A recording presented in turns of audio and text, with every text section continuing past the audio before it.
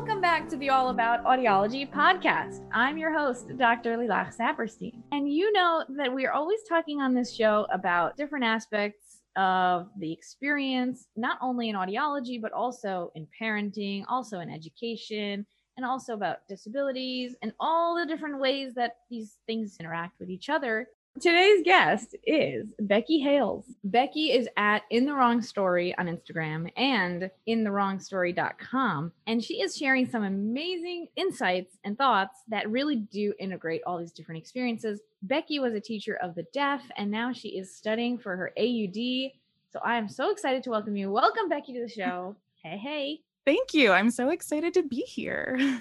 I have so many things I want to learn from you. Tell us about where In the Wrong Story began and how you founded this new resource.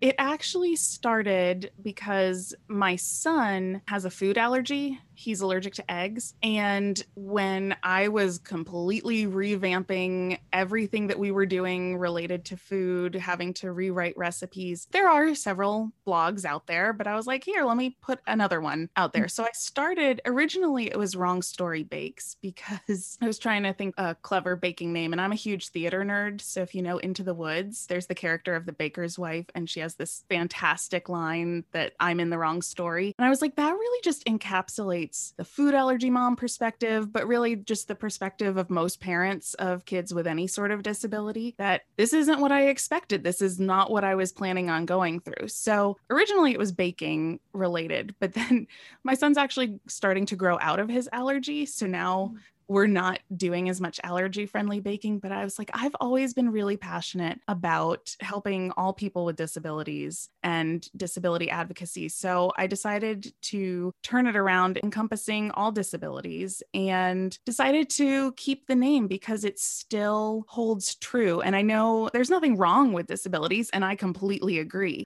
but it's just that kind of initial feeling that a lot of people have when they discover that they have a disability or that their child has a disability, or any number of situations that we all find ourselves in. And we're just like, this is not what I was expecting. This is the wrong story. So I just kept the name and decided to go with that. That is a great origin story. And I think it's such an incredible thing to validate and put out in the world, because people really do come up to a lot of criticism when you're in the early stages of trying to figure out, well, what is this? No matter what this is, hearing levels, if it's about allergies or anything else, you are in that state of overwhelm, confusion, trying to figure it out. There's a hazy, murky future all of a sudden, whereas before you kind of thought you knew what the path was. And that goes to everybody all the time. But when it's in the specific area of disabilities, you also get a little bit of pushback from even doing that process. And it's like, well, it's ableist if you grieve your child's hearing loss. And it's like, wait, what? You just got here. Most people are hearing people. And then there has to be room for that experience of grief, of loss. And then maybe you can get educated and learn and accept and do all the things you need to do to then be like, okay, maybe it's not a loss, but if it is to you, then it is. Absolutely. And I think it's important to recognize that we grieve a lot of things, and it's okay to go through that process. It's not just about disabilities. I joke, my husband and I are both mega nerds. We love Star Wars and Marvel, and we're both theater nerds. That's actually how we met. So I joke that if my kids decide that they are really into sports and want to play sports, I'm going to grieve a little bit. If they decide that they don't want to go into the arts, I'm going to be, oh man. And that's okay. It's not that I'm going to keep my kid from doing sports, but it's okay to feel a little bit of loss for, oh, I was really hoping that they would do this. And so it's the same thing when you have a deaf child or a food allergic child or an ADHD child, whatever. It's okay to say, I'm a little disappointed that this isn't how I was expecting things to go. In a bigger sense, I also love the idea that we all live in stories all the time, that the human mind experience is to always put things together and make stories, and that you can make new stories. It's also that you don't always live in a story. There is a time when you could say, actually, today, in this moment, in this breath, I'm a human existing. So I love the idea that you're in the wrong story, but also that it's not a story at all sometimes. So tell us a little more about your experience with the deaf community as being a teacher, and then what brought you into the AUD? That's a whole nother journey. Yeah, that is a really interesting journey, especially because I started out very much in the ASL camp. I was very much cochlear implants are evil, are genocidal, and I was deep into all of that when I started in the deaf community. And then I went and got my degree in deaf education, and I started teaching and realizing that there is a diverse world out there and that there are so many different ways to be deaf and so many different ways to communicate and develop language, and that there is not a one size fits all. I'm still very passionate about ASL, visual support, and language development. But especially what I was noticing is I had a lot of students with multiple disabilities, and those students were just getting left behind. They weren't getting amplification. They weren't getting interpreters. They were just like, okay, well, we have to deal with their cognitive stuff and their behavioral stuff before we deal with their hearing. And it's like, no, you can't work on cognitive issues and behavioral issues if you're not dealing with communication issues.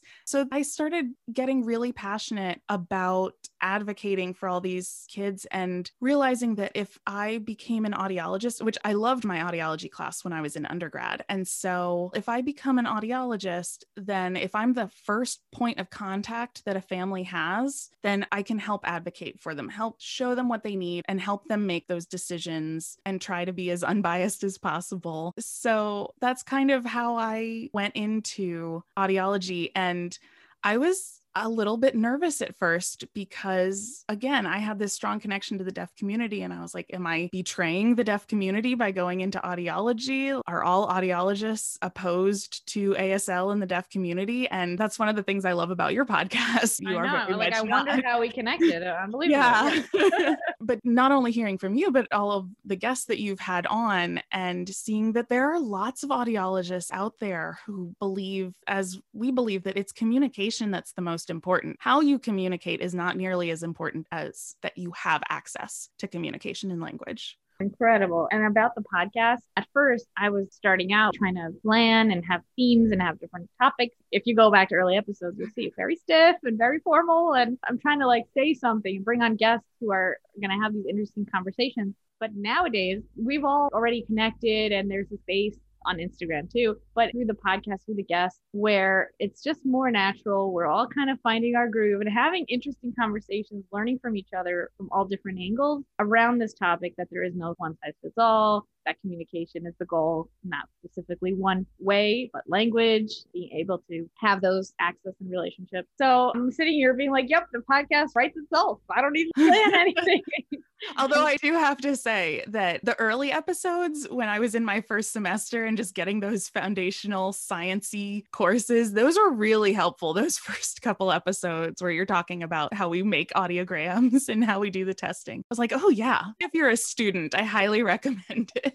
Thank you. It's really a passion project. And also, let's put right here, while we're on the topic, a big, big gratitude for being a patron of the podcast. And thank you to all the patrons who support the show, because I have to pay for editing and hosting and making the transcripts and all of that. So as my husband likes to say, it was an expensive hobby for a while, but I do appreciate that. So tell me a little more about your expectations going in and what has it actually been like in your program? I have to admit, our program is very technical, very delving into the science of hearing and the technology. We don't have any deaf culture requirements that we have to take, which is unfortunate. We had our oral rehab class. The deaf community is mentioned, and you have to watch Sound and Fury, which is not my favorite. Can we talk about that? Well, for one thing, I mean, at this point, Sound and Fury is 20 years old. Let's tell people. Sound and Fury is a documentary movie about a family making decisions about implants. There's generational stuff going on. And the little girl, is she 7 or so, I think? I think she's 5 in the first film. Then there's a follow-up. Okay, so that's what we're talking about. Movie recommendation. Yes. So first of all, I mean, I think it is very reflective of how things were 20 years ago, but things have changed, and that is not particularly reflective of how things are now. For one thing, the deaf community is always, throughout history, impacted by the decisions of hearing people. So, because 90% of deaf kids are born to hearing parents, so it's the decisions that those hearing parents, often influenced by hearing professionals, are making that influences the makeup of the deaf community. So 20 years ago, cochlear implants were pretty new and not many people had them. There weren't really deaf adults that had them, especially signing deaf adults. There were late deafened adults who were getting them, but really ASL using deaf culture immersed deaf adults didn't have them. So for one thing, parents didn't have anybody to look to say, this is what the future for my child looks like. And then the technology changes as well, and it's not a great representation. But now, 20 years later, all these kids who were implanted 20 years ago are now young adults. And some of them have joined the deaf community and some of them haven't. But those ones who are in the deaf community might still be using their implants, might not. But there are certainly some people who still reject it and don't like it. But it's not as much of an issue in the deaf community in terms of rejecting deaf people who have cochlear implants, because if they did that, the community would dwindle down so far. And then also you have this term in-betweeners. That's a whole new category. It's true. We're still using this movie, even though I think it's a great movie. People should see like the issues, but also then get an update. Yes. What's actually happening today. Yeah. Yes. I also have a really big problem with the hearing professionals in that movie, the way they treat the deaf people. And if you don't understand that perspective, and of course, this is coming from me, I'm a hearing person trying to understand the deaf perspective as best that I can. But it kind of looks like, oh yeah, they're great. They're professional. They're not doing any harm. But one of the quotes that really just riled me up is actually in the follow-up documentary 6 years later, where the little girl, Heather, she gets an implant, and then her mom, who is deaf, also chooses to get an implant. And the CI surgeon said, yeah, I was really surprised she wanted one because she might be able to understand what people are saying, but she's not going to develop speech. I'm like, you are looking at the CI as a tool for hearing people to help them. You're not looking at it as a tool that could help her. And that is a mind shift that I think we really need to turn around. That's actually part of the reason I decided to start blogging, was because I was like, okay, well, I have the perspective of an educator because I used to be a special ed teacher. And now I'm having the perspective of a healthcare provider, being an audiologist. And I also have the perspective of a parent because I have a child who has disabilities, and trying to bring in other people who have disabilities to talk about their experience, because all of those perspectives are valid, but we need to understand all of those perspectives and see things from different points of view. And with the point of view of the person with the disability being at the forefront. If we are going to be in a field that supports people with disabilities, we need to be listening to what they have to say. I'm actually really excited. I have my first guest blog post written by another AUD student, but she does have a hearing loss. And so she's going to be writing a post about disability and identity and everything, because I shouldn't be writing that. That should be coming from somebody who identifies as having a disability. I think it goes back also to what you mentioned way in the beginning about your work with children who have multiple disabilities and how each professional just kind of looks at their own thing. PT is going to come and talk only about the trunk support, and then hearing is only the ears. And it's like, who's looking at this whole child and their whole experience? I love multidisciplinary teams. Those are so valuable. And then at the same time, you have the parent who's in the middle of all those nodes, trying to get them all communicating to one another. And that's a role that many parents didn't know they were going to have, or also don't necessarily have the resources for, the time for, the education or knowledge to know that that's their role. It's a lot. I mean, that's what I'm doing with the parent groups that I run. I think parents deserve more support for what they're hugely doing. And then I love, Becky, that you're talking about how your experience as a mom and as the different things you've done already, that's all going to interact only for good for your patients. And also, I'm grateful that you're also representing the second career student, not right out of undergrad student. Yes, it's tough, but it's doable. So I'm 34 and I just finished my first year of my AUD program. I'm 10 or 11 years older than everybody else in my cohort. I love my cohort so much. They're fantastic. And I definitely take on the mom role in the group, but I was a little nervous about that. And it does take some getting used to going back into the swing of things for going to school. I'm like, oh my gosh, I have to remember how to cite things and APA format and all of that. Yeah. It's not my forte. But yeah, and honestly, my cohort, my friends have been so supportive, and they're the ones like, you need to share all of these stories that you have and these perspectives. And it makes such difference. I know when I was first getting into teaching, there's so much that you learn on the job. And I have to imagine it's the same in audiology. And luckily, we have lots of practicum experience that we get before we graduate. 120 hours. Our entire last year is just being an audiologist. And so we get a lot of that experience, but still, the experience is something that you just can't get from college, that you just can't get in a classroom. And it's so important and valuable. Yeah, I think that also fits in with the diversity of voices in your own cohort who are doing studies with you. I mentioned that our curriculum doesn't really touch on deaf culture issues or the use of ASL or even cued speech. I know a little bit of that, not enough to be fluent. Enough that if you give me a sentence in half an hour, I'll get that one sentence, right? But so what our cohort is doing is we are getting together and I'm teaching as much as I can about deaf culture, bringing in deaf perspectives, showing them deaf Instagrammers to follow, and hopefully we can get some guest lecturers into our kind of underground class that we're just doing ourselves. And I'm not the only one. It was actually really impressive. About half of our cohort is at least semi-fluent in ASL. And almost everybody took some sort of either foundation of ASL or disability study. Even though our curriculum isn't providing that, we're providing that to each other, and we're going out and seeking out that information that we feel is missing from our program. Incredible. That is so beautiful. And I think it represents a shift in the profession too. Even the fact that we're having audiology Instagram accounts, and I'm telling you, I see new ones every day. Like students and professionals from all over different niches. You've got, your tinnitus people, your APD people. There's room for everybody, and it's such a beautiful community. So yeah, there's a much bigger, more global thing that's happening even within our education programs. And that is amazing. You guys have a little club. Yes.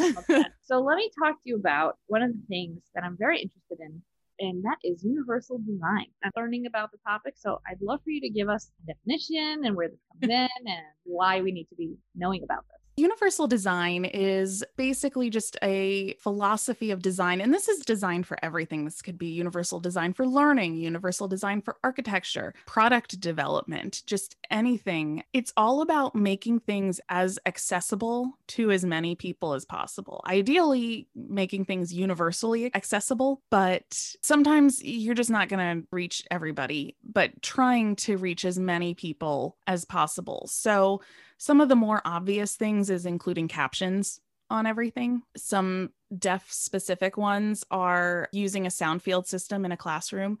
So that may be put in place for a deaf and hard of hearing student, but it's benefiting the kid with APD, auditory processing disorder, and the teacher who's not straining her voice, and the English language learner or the kid with sensory issues. It benefits everybody. And so that's the key to universal design, because a lot of people think, oh, I have to make special things for people with disabilities, and it's just so much extra work. And it's like, no, if you design things with accessibility in mind, then it makes life easier for everybody. One of the examples I like to use is a ramp instead of stairs, or in addition to stairs. Obviously, that makes things more accessible for the person in the wheelchair, but it also makes things more accessible to the parent who's pushing a kid in a stroller, or to the delivery guy who's delivering things on a dolly and has a bunch of heavy boxes. It may have been designed with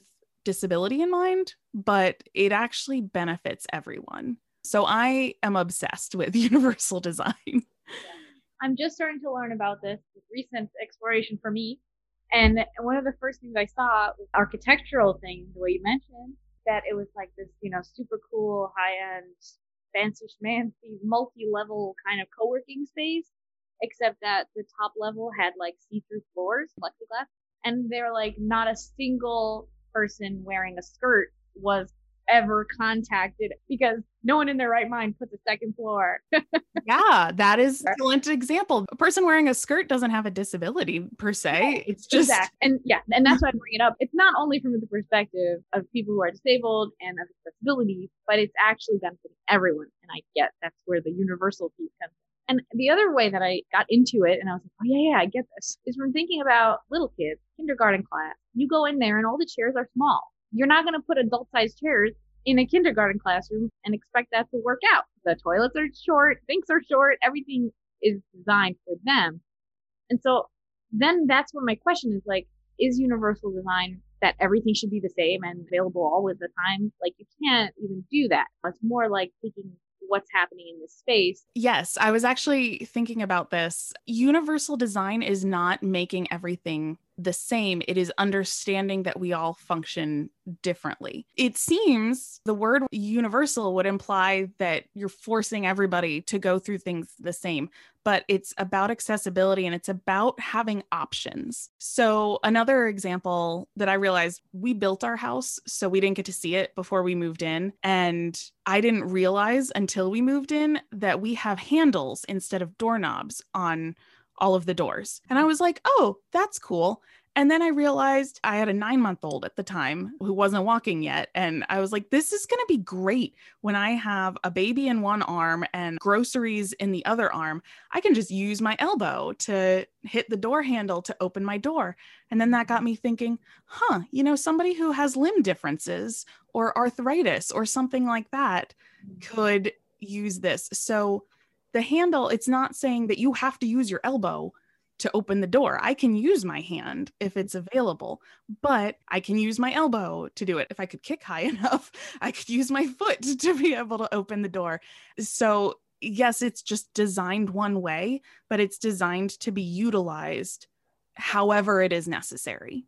I'm thinking about office buildings or stores and things like that, that they have a revolving door and a non-revolving door. Yes. Those are laws that people fought for. And guess who those people likely were? People who had to fight for those things. And then the rest of us actually benefit from the advocacy work of the disabled.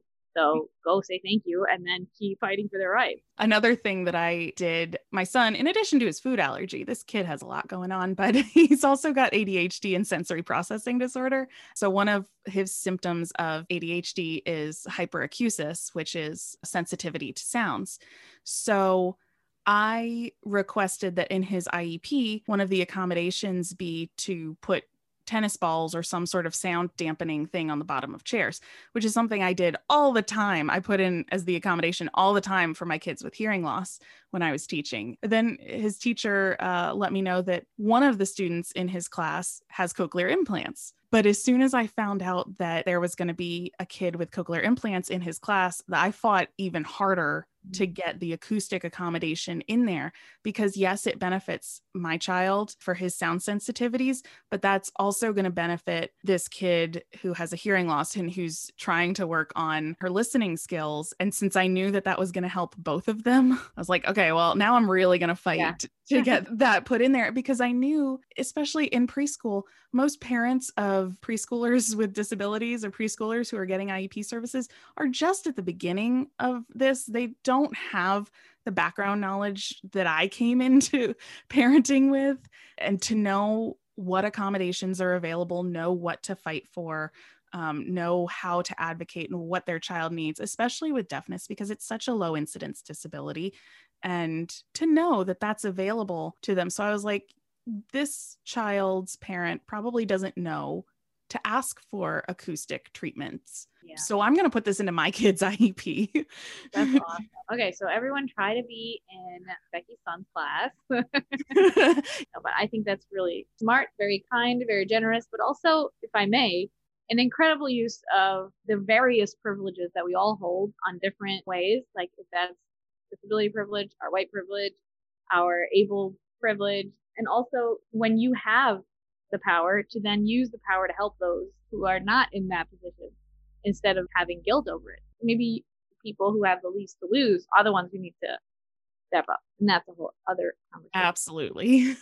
One of these things that like you can only always learn more and get more educated and also take your space with your journey. Oh, yes. I mean, I've definitely learned so much by following people with disabilities, especially on social media, and learning new things, learning what I've done wrong. We all make mistakes. I am absolutely guilty of using terms like nonverbal, low functioning, high functioning. I am guilty of having used those terms in the past, but now by following people with disabilities and listening to what they have to say and taking that to heart, I'm like, okay, I need to change my language. I need to treat them with respect and the respect that they want. And actually, on that note, I wanted to mention, because just today seen a lot of people who are deaf talking about deafness is not a disability and everything, which I absolutely understand that perspective. And I know you've said this before. If you go to Gallaudet, if you go to DC, or if you go to Rochester, New York, or Maryland, deafness is not a disability in those locations. And that's because disability is a social construct. It's not the lack of hearing that makes a disability. It is a lack of an accessible society that makes a disability. Like for my son with his ADHD, just having ADHD does not mean you have a disability, but being forced to function in a highly structured setting that your brain just doesn't process things the same way, that is what creates the disability. So I absolutely understand the perspective of people who say, I don't consider myself disabled. I don't consider this a disability. And I absolutely get that. I also think that we need to get away from disability being a negative term. It just means you're not able to do something, or that it just takes a lot more energy for you to do something. And that's not a bad thing. You know, I absolutely respect if somebody doesn't want to say that they're disabled. That's fine. I will respect that. I will use whatever terminology you prefer me to use for you. But I don't have a problem saying my son has a disability. And some people are like, ADHD isn't a disability. Food allergies aren't a disability. I'm like, his body literally cannot eat eggs. He is not able. That's a disability. But we have this society where now food allergies aren't as much of a disability because we have labeling laws and it's just more well known. And so I think that's what is so great about universal design, is that it is a way to minimize the actual number of disabilities without having to go through medical cures or whatever, trying to like treat things with medicine. If we just make things accessible to everybody, then people don't have a disability anymore. And more on that point about who gets to decide what a disability is, I would say is the person themselves. At a young age, the parents. And then where it gets tricky is that then you're talking also about disability as assistance, how that then becomes legal. So then that is literally the definition, like if you're going to be on disability or not. So I get how the same term could be used in different contexts and can also lead to confusion about that. But I think you're talking about more in a social and identity sense. Yeah, but at the same time, I think it does matter from a legal sense, because there are, I think, a lot of people who don't know what their rights are because they don't want to accept that they have a disability. They don't look into what disability rights are. And they may not be receiving services or getting assistance that they could legitimately need because it's a pride thing. And so I just think reducing the stigma around disability is so important. Yes. And also about a cultural Yes. thing. And when I say that, I mean pretty much like lots and lots of cultures that no one has like, no one takes the torch on stigma, but especially insular communities, especially, I don't know if you want to say traditional or whatnot. But actually I had this experience myself when I was in college and undergrad, and I had several friends in the class. It was like my first time ever having a friend whose parents were Indian teaching me about Indian culture, even though she was like, no, I'm American. And I was like, right, but tell me more. I grew up in an Orthodox religious girls' school. I didn't even go to school with boys, let alone people who are not Jewish. So to me, college was a very interesting and important experience. But I also think that if you take that into the idea of disabilities, another one of those friends was the first time that she ever had hearing aids was in college, because all throughout her schooling, the family wasn't crazy about it. And there was a lot of stigma in the community. But now it was like, okay, first of all, you're an adult, so you start being your own person. and you're getting educated, so you're learning what your rights are. And there's the Office of Disabilities, or I think many places are now changing it to Office of Accommodations. Yes. You've heard that expression change? So just this morning, I read something. It wasn't put out by Hands and Voices, but they shared it on their Facebook page. It was about the concurrence of autism and hearing loss. And a lot of what it was talking about is sometimes, especially with like mild or moderate hearing losses, you may associate the quote unquote symptoms of the hearing loss as being related to autism, or the reverse. Child is diagnosed with a hearing loss, and so we don't recognize the autistic traits. And what this article said is having a delay in receiving both diagnoses can delay getting critical services, critical language and communication services. And I had this thought, this is where universal design really helps out, because it catches the kids who fall through the cracks. If we have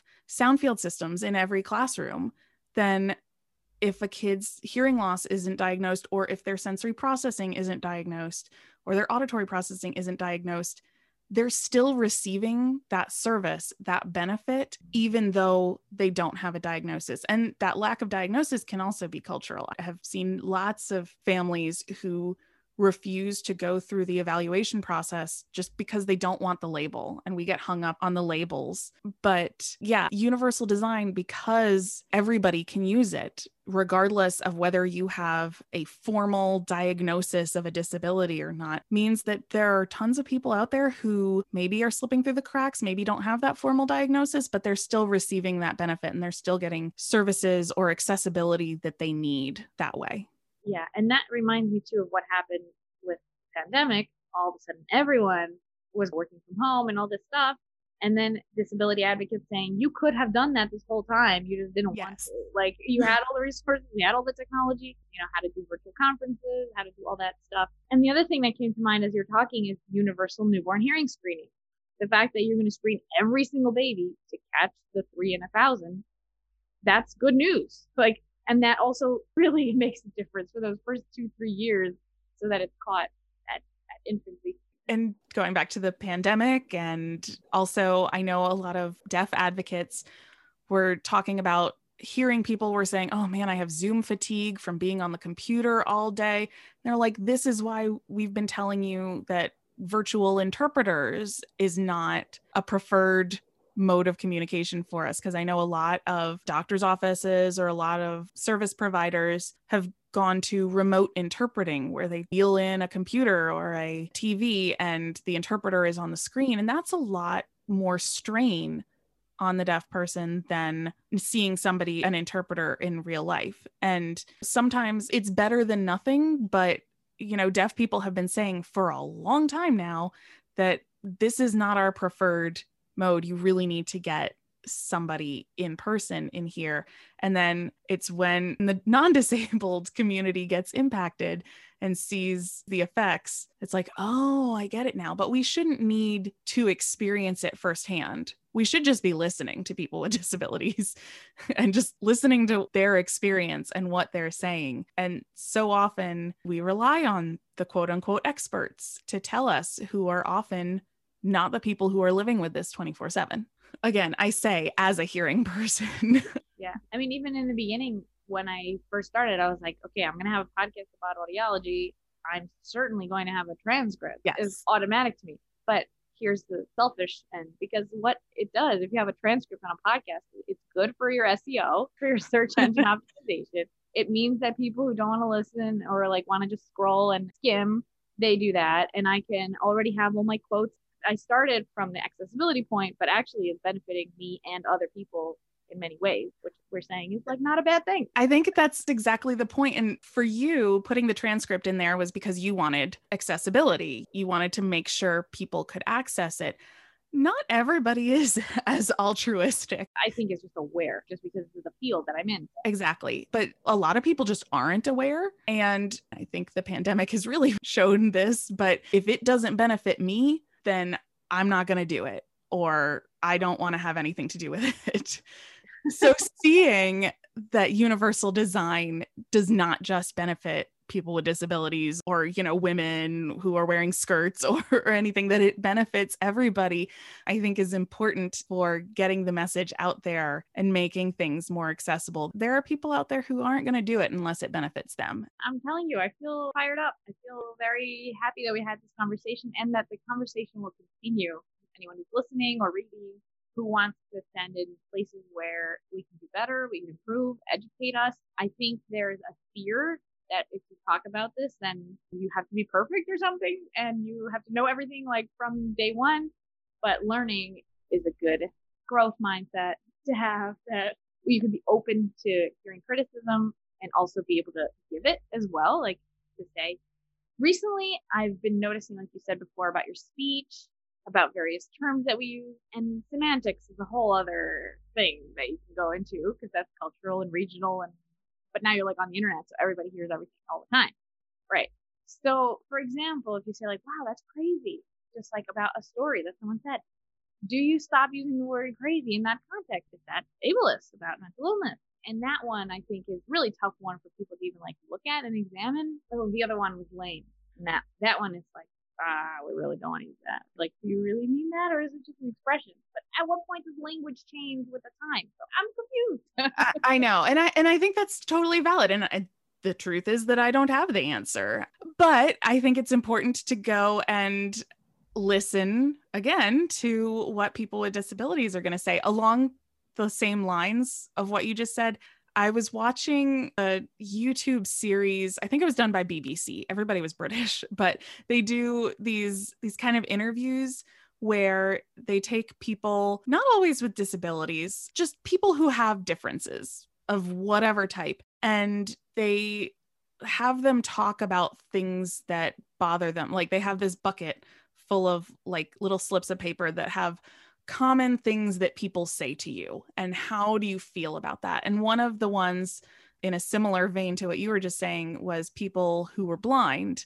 And it said, how do you feel when somebody says, see you later, oops, sorry, because thinking that a blind person would be offended that you use the word see. They were like, no, I'm not sensitive about that. And maybe somebody out there is, but everybody who was interviewed on this YouTube video, I'll have to find it, was saying, no, it's fine. You can use the word see.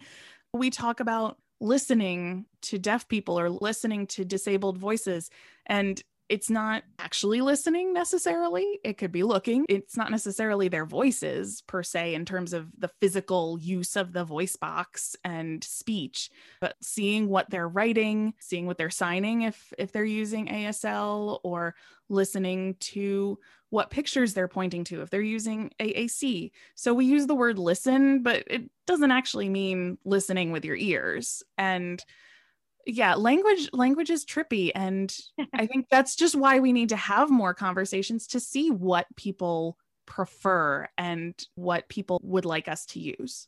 Yeah, I think also a common one is in statements and then things that people will say, wow, that was really a tone deaf thing to say. Like you're not listening. They're actually using an expression that might be offensive to deaf people, because saying tone deaf as a negative thing does that implicate deaf people. But then, like you just said, the other expression, would you not say that something was eye-opening? But you used the expression eye-opening. There's no simple answer to it. And again, it just comes down to having conversations with people and seeing, because I do think that there are tons of examples where people get worked up over nothing. We have to default to what is the person with a disability, or what is the person who could potentially be offended by this think? Because I think so many times, especially those of us who do not identify as disabled or do not identify with a specific disability, are quick to call people out on stuff. And no, just calm down. It's really not that bad. But the last thing I'm just thinking of is also the difference between the reclamation of a word that people will say about themselves versus what other people can use talking about them. Absolutely. So there's that element too. So consider this, dear podcast listeners, supporters, an invitation to have conversations. So you can always message me on Instagram or through the website. And I'm sure Becky now wants to have this conversation too, right? Absolutely. I love it because I don't want to be non-disabled person blogging about things with disabilities without having disability perspectives. So, yeah. So we each have what to contribute. And I think it's incredible that you're putting out so much great resources, great content. I love following you. Any last words of advice for people listening, students, or parents, professionals, everyone? It's okay to make mistakes. And more importantly, it is okay to learn. And you should always be trying to learn and grow and learn from your own experiences and then share your experiences with others, because nobody's going to grow if we hold on to things on our own. I love that. That is such a good way to wrap up this amazing episode. Thank you so much for coming on the show, Becky Hales from InTheWrongStory.com.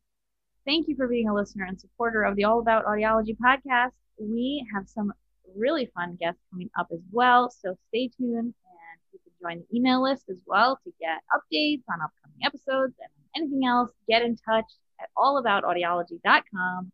Thank you for listening.